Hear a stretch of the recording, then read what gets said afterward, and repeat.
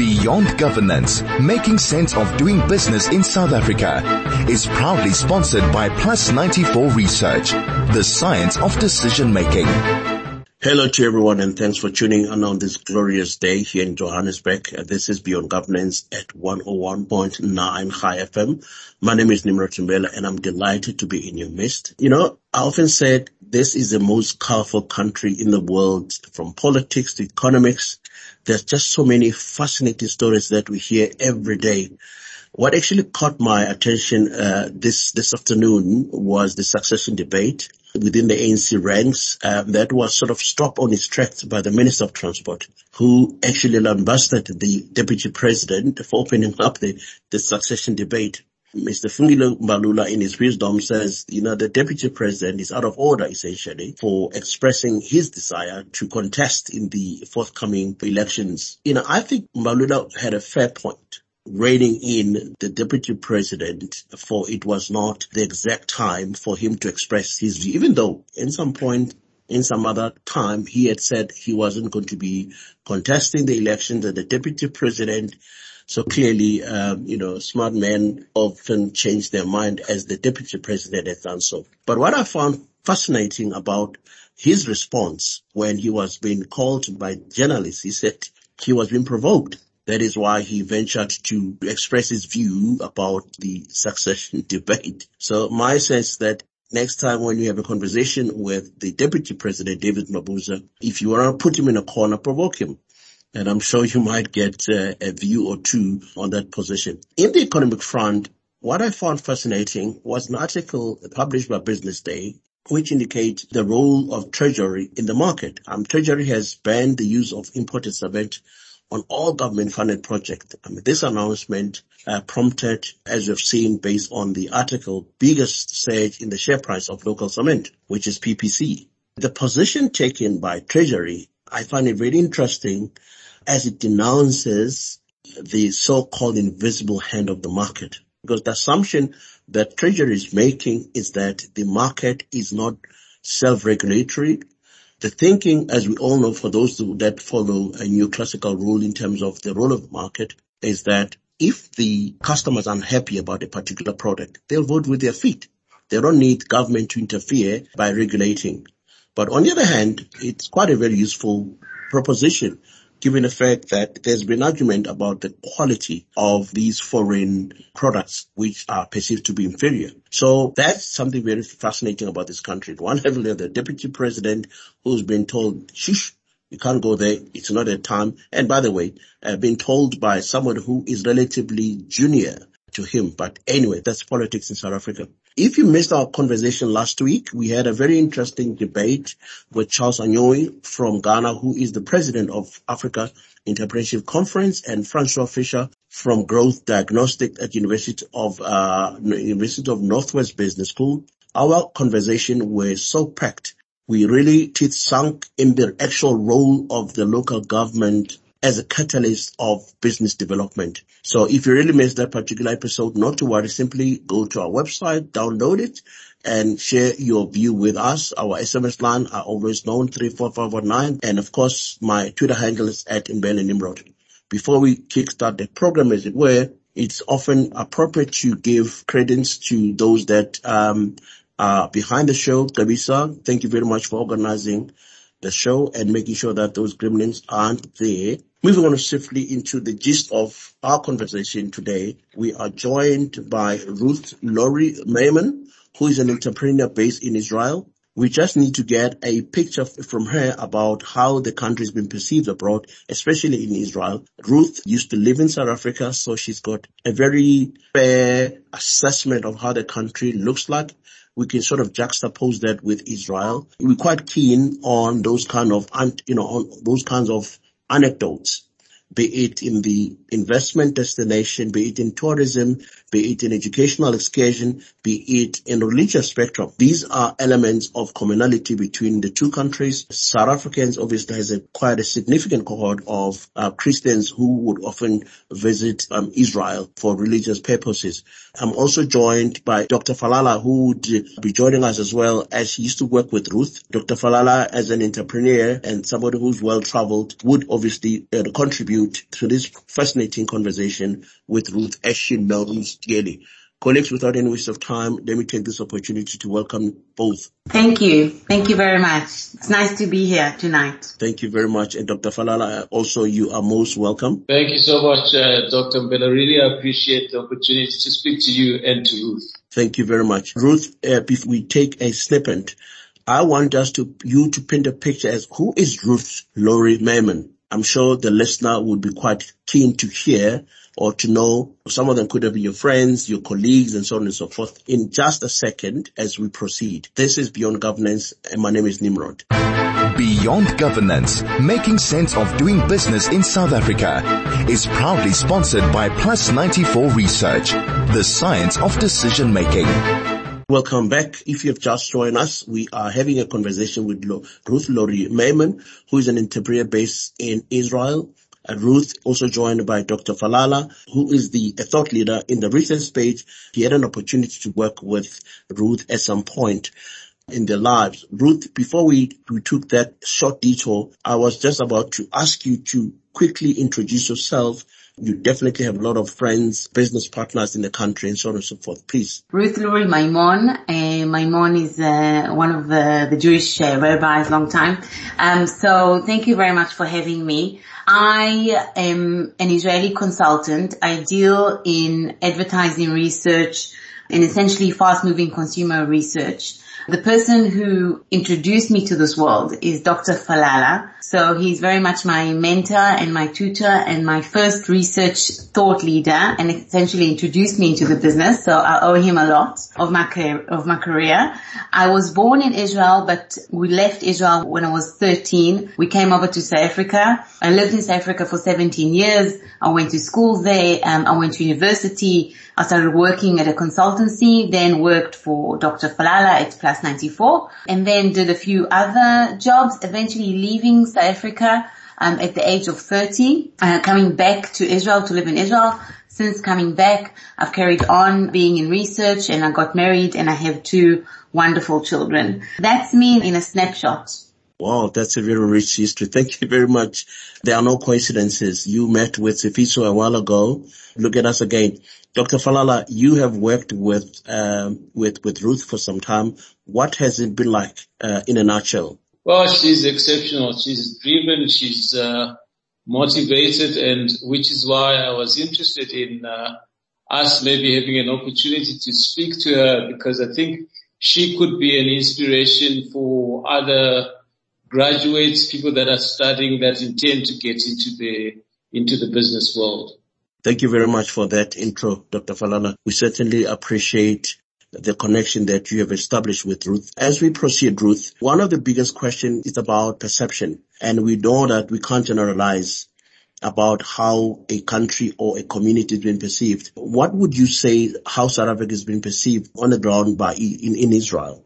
I think, it's quite funny, but funnily enough, South Africa and Israel suffer from the same issues. About Israel, there's very distinct perceptions which are not necessarily accurate, and I think also about South Africa. In terms of South Africa, the one overriding perception is unfortunately that of the crime and that of discrimination. Okay, so when you say South Africa to someone, the first 2 things that come to mind is racial discrimination and crime.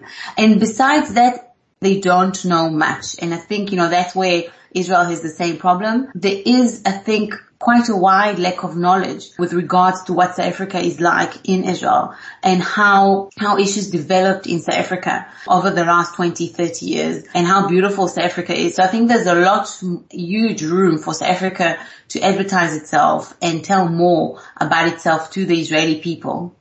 Thank you very much for that. You raised 2 very poignant issues, crime and discrimination. Crime, obviously, it's something that grapples us as South Africans as well, because our stats are shocking, to say the least. To what extent do you think these 2 variables are actually hindering investments to South Africa? Are they so big to a point where they crowd out investment, or is it something that Israeli are looking at? Because one of the things that we know that Israel is good at is security. What would you say the perceptions are in relation to investment?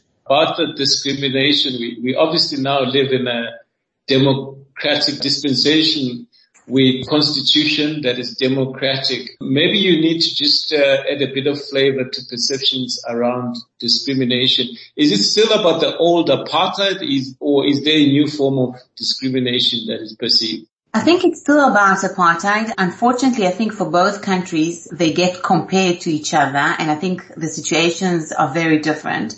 So yes, apartheid is a word that average Israeli would know, because Israel would be compared to South Africa on that level.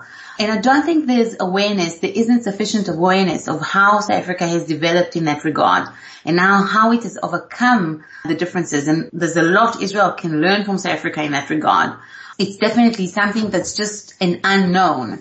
There's just not enough knowledge about South Africa, I think, in Israel, from my perspective and my experience. In terms of business, I don't think that would deter business. Business is not deterred by discrimination, unfortunately, as history has shown us. And it's also not deterred by crime, as long as the crime can be controlled. But what does worry business is volatility. And I think the volatility of the country is an issue for business, the volatility of the exchange and of working conditions. You know, if a business knows that these are the conditions for the next 10 years, then they can make the right adjustments. If conditions change all the time, it's very difficult to make money. And that's an issue. I think the volatility more than anything. That's quite interesting to hear those kinds of insight, that discrimination is neither here nor there in the face of the Israeli, given the fact that business do wants to invest. I suppose perhaps maybe as we proceed, there's going to be more and more awareness of how South Africa has sort of changed. The landscape of discrimination has changed to a more equitable society. Of course, we still have a lot of work to go, because there are a whole lot of other challenges that we still have to overcome. Unemployment rate, we're threatening over 40%, the most unequal society in the world by any measure. So that you could just see, there's just a lot of hindrances that are bedeviling the country that we need to go through. But on that note, before we proceed, let's take another quick second and we'll get back just a few. This is Nimrod Mbele and you are listening to Beyond Governance. Beyond Governance, making sense of doing business in South Africa, is proudly sponsored by Plus 94 Research, the science of decision making. Thank you very much for joining us. We are having a very interesting conversation with Ruth, who used to be a South African, who is now based in Israel. He's giving us insight on very pertinent issues about how South Africa has been perceived. One of them, obviously, is around crime and discrimination. She was just reflecting on that particular issue as to how the country has been perceived from an investment point of view. What is salient based on what she said is that business is more worried about volatility. Investment is based on stability. If you are not stable, you're more likely not to attract investment as we proceed. Dr. Falala, you wanted to make a follow-up on this very interesting point. And it's based on purely the perception that Israel is a relatively young country, and a country with which we have so much in common in terms of the adversity that the country has faced, has been quite successful economically, also in terms of innovating and some of the technology that is cutting edge. I saw the other day a drone that is being used to facilitate the delivery of medicines, for instance, in impoverished areas, and that was being used by Israel. What are some of the learnings that we could draw as South Africa from Israel, a relatively young country, in terms of how it has managed to succeed in the face of past adversity, present adversity, and still place a stake on the ground with regards to economic performance, the standard of living, and such things? I think that the age-old saying that necessity breeds innovation holds very true for Israel. Israel, unfortunately, has found itself at many times bombarded, from all four sides, found itself at wars with our neighbors, okay? And that has led to a huge investment in armaments and the military, alright? So Israel spends far too much money on funding the military and development of armaments, and whatever systems go with it. So that industry in Israel is very large and I say unfortunately because obviously war is unfortunate. We would like to avoid them, but that has been the case. So that's been a huge engine for the innovation in Israel. The other thing is, that Israel being so low in resources, in natural resources, essentially Israel has absolutely no natural resources. If you compare it to South Africa, Israel is a poor country. It's small, it has no natural resources. And that has also meant that we had to find a lot of solutions to deal with this poverty, essentially, poverty, for example, electricity. We were, I think, probably the first country in the world to use solar panels to drive on electricity at home, to warm up water, for example. We were the first ones to invent perhaps water reuse of water, because we are essentially a desert and we have we need water to drive all our agriculture, etc., and we just didn't have any sufficient amounts of it. So we have water salination, I think you call it, which has been a huge help to Israel's economy, because otherwise the rains here are insufficient. So if I have to sum it up, I think necessity definitely drives innovation. The curiosity, which I think also boils down to necessity breeding innovation. Curiosity is also something that marks the people. It's very clear that people here question everything, always thinking how can they do it better, faster, cheaper. So all of those things together, I think, have helped Israel make an economic shift from where it was 30 years ago. Interesting that you should say that the water desalination process is something that is absolutely necessary for survival. It is good to listen to this and feel in a way that we could perhaps be a little bit spoiled by all the resources that we have, to the extent that we do not utilize them perhaps as we should.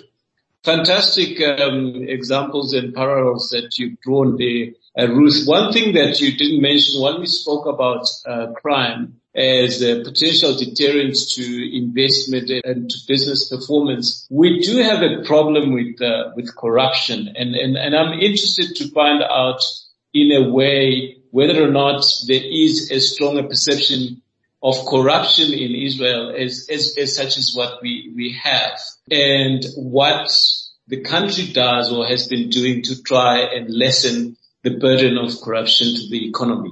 You might not believe it, but my personal opinion is that South Africa is considered less corrupt than Israel. Israel is considered very corrupt by Israelis. Okay. Part of it is due to Israel being a very small market. So it's a market controlled by about 10, 15 very wealthy families who are linked to all the top politicians. And right now, our previous Prime Minister Benjamin Netanyahu is under investigation. And essentially, the average Israeli believes that every politician is corrupt. So believe it or not, I think to Israelis, South Africa is less corrupt. I think also South Africa being a much larger market where you need to diverse and disperse and distribute your suppliers, by being given that physical size, in essence, it has to be less corrupt. There is no possibility to cater for the needs of so many people, around 60 million people live in South Africa, if I remember correctly.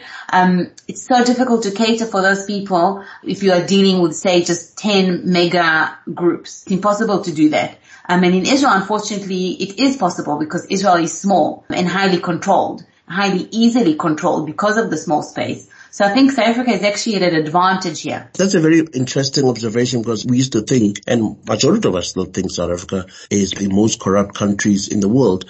But corruption, yes, we've got mechanism to try and address it. We've got the Commission of Inquiry into the State Capture, which is still currently underway. What sort of parallel mitigating mega or superstructure that are in place in Israel, similar to South Africa, in terms of bringing, those that are corrupt to book? Do you have anything like that which we have in the country? And what is the success rate? Not that I'm aware of. I think you are leading in that respect. I think you're definitely ahead of us. And I do think that South Africa is less corrupt, just from my own personal knowledge, than what it is in Israel when it comes to the institutions of government.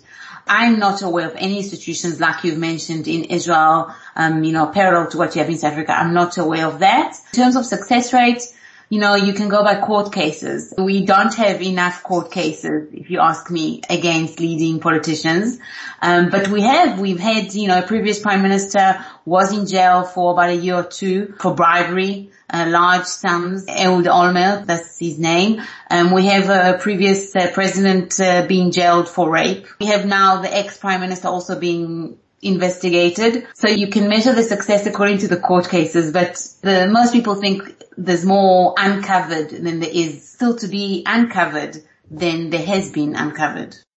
Interesting insight that you're sharing with us there, Ruth. If you've just joined us, we are having an interesting conversation with Ruth Lurie Maimon, who is the researcher based in Israel. She used to live in South Africa. So we have got this opportunity just to juxtapose the two countries around socioeconomic imperative, as it were. As we proceed, Ruth, one of the critical questions that from investment point of view, which South Africa is still struggling, it's around the ease of doing business. When you look entire value chain of doing business, from the registration, compliance with tax, and so on and so forth, South Africa is badly, by far, we are hopeless in that respect.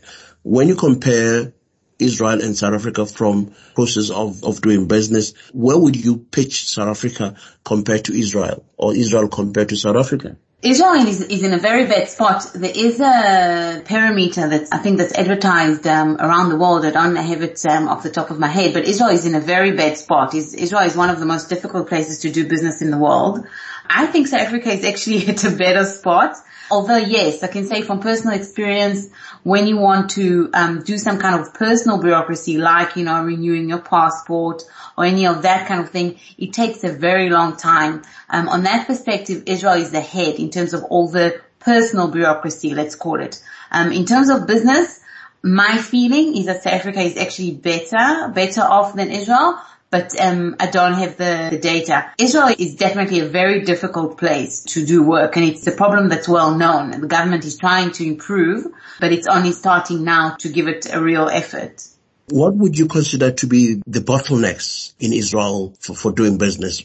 I think the tax authorities, there's like a high tax rate. If I look at myself as an entrepreneur, you just register the business and you're already expected to pay taxes. 60% of the workforce is employed by small businesses, but small businesses pay the highest tax rate. The large conglomerates pay like a almost close to 1-digit tax rate, and they get a whole lot of benefits and kind of rewards that the small businesses never get. And it's the people here are always of the feeling that, the tax authorities are hunting the small business people and are letting go of the large conglomerates, which really get a lot of assistance from the government. During COVID, I can give you an example that during COVID, the government gave a lot of support to large businesses, encouraging them to bring back people to work. And what actually happened is that they took the money and then they came up with huge profits towards the end of 2020 and wanted to share dividends with the shareholders. And all of these are public companies, some of them. And this became known that essentially they got some kind of rewards and assistance from the government, and now they are dishing out dividends, which are because they're showing such high profits. There was a lot of public criticism, and those companies decided to put away the plan to give the dividends because it was a public outrage. So how can money be given to these large conglomerates and then they just dish out dividends? So that's just an example of how large businesses fare so much better and their lives are so much easier in comparison to the small businessmen whose life is not easy at all.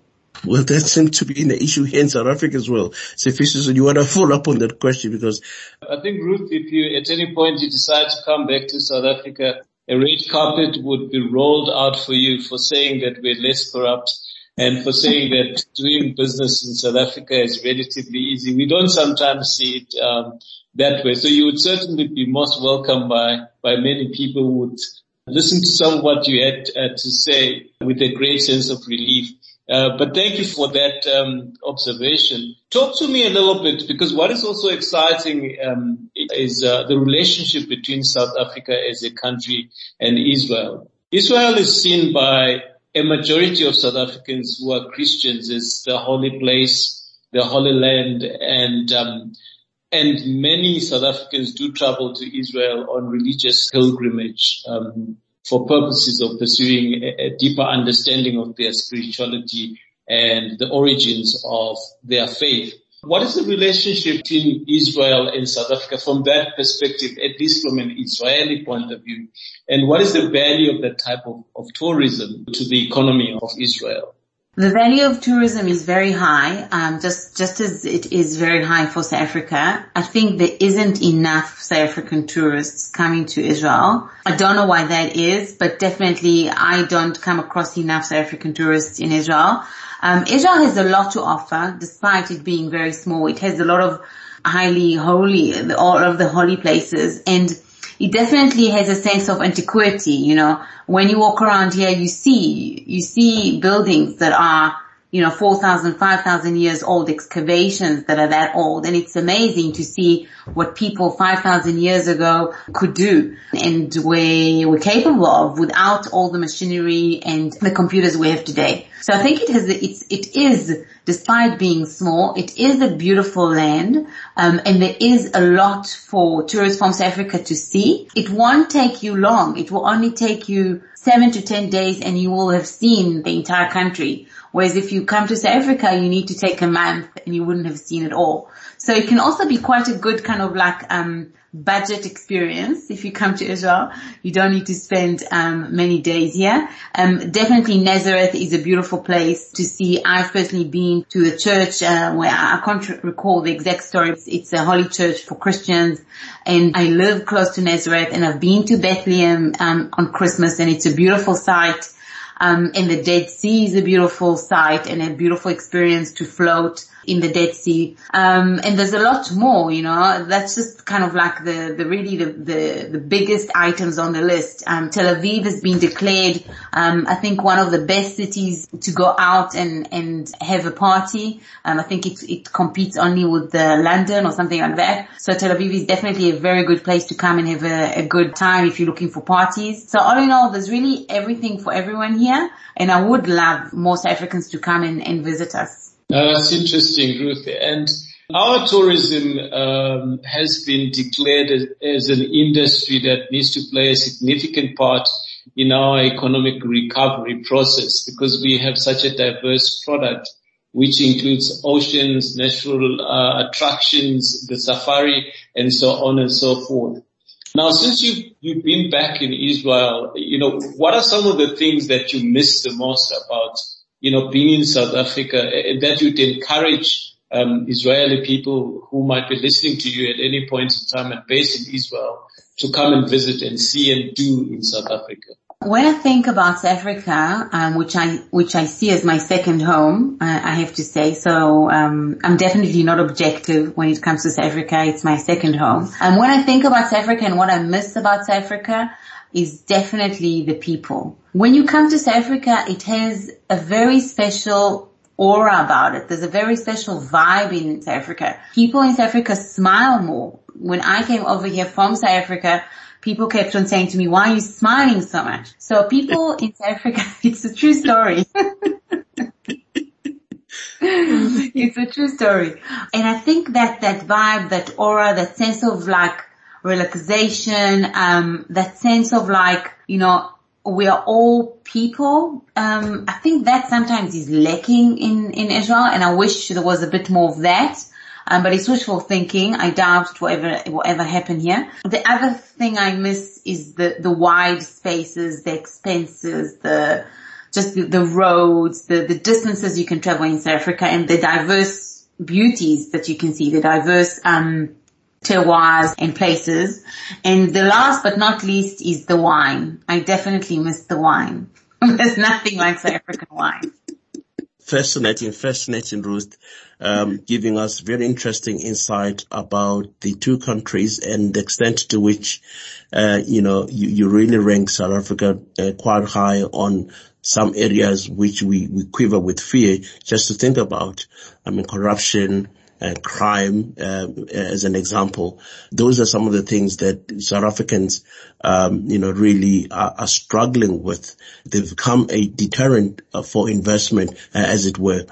We're going to take a break in just a second and we'll revert back with Ruth. And when we come back, Ruth, I just want you to reflect a little bit more on what is it that if you're to be an advisor to South African tourism, what sort of advice would you give them to try and leverage, the land, the ocean, the beauty, the cultural diversity, and all those beautiful things which I don't think we are able to leverage on to become a dominant force to be reckoned with from a tourism point of view. Beyond Governance, Making Sense of Doing Business in South Africa is proudly sponsored by Plus 94 Research, the science of decision making. Welcome back. It's amazing how time flies when you are having interesting conversation. We are joined by Ruth Maimon, who is based in Israel. She used to live in South Africa and giving us her own anecdotal and views about how South Africa has been viewed by Israel and vice versa. It's quite interesting. Before we took that quick break, I wanted Ruth to reflect a little bit more on what is it that needs to be done different if Ruth were to advise the South African tourism fraternity? Because I don't think we are leveraging on tourism as one sector that could draw substantial employment opportunities, especially for youth. What your advice would be in promoting tourism? From my experience, I haven't been exposed to South African tourism campaigns as an Israeli, and I think just a general campaign to Israelis would do good. A lot more awareness as a destination. I think there isn't enough awareness regarding South Africa in Israel, and even the most ordinary campaign showing the beauty of the country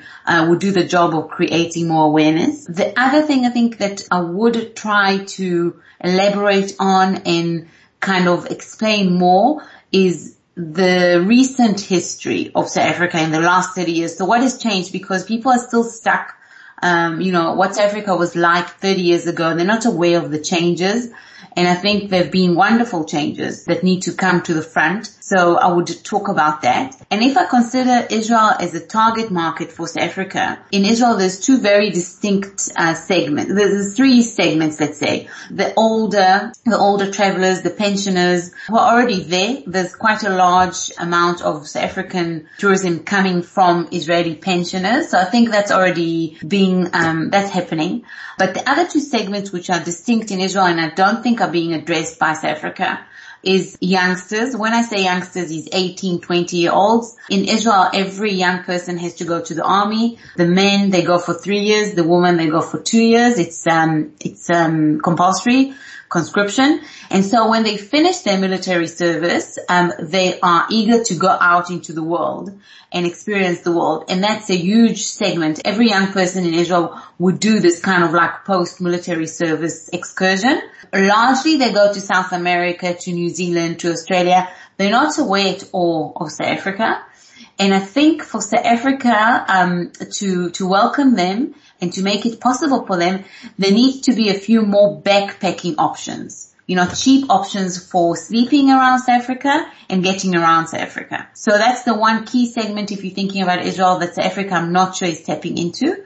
The other segment that I think is key is kids. Israel is a country full of kids. The average family here has 3 children. Every family has at least 3 children. It's a very high birth rate.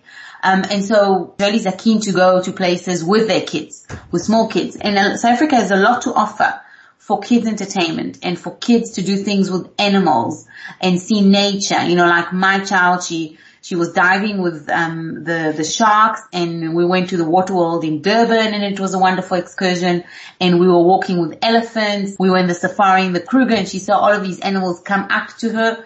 Those things are completely undoable in Israel. And kids have a great time in South Africa. I'm not sure that South Africa is packaging that in its campaigns as much as it could. I will do those few things if possible. Fantastic. Sifiso, do you want to have a follow-up question, particularly on the history? I mean, the point that you've made is so interesting that there's not much understanding or awareness of the South African recent history. There's been pieces of legislation that were ushered, that were meant to bring about equality and equity, and the extent to which these pieces of legislation have gone a long way in bringing normality in the country. And those are obviously, very useful snippets that give an indication of a progressive outlook of a country.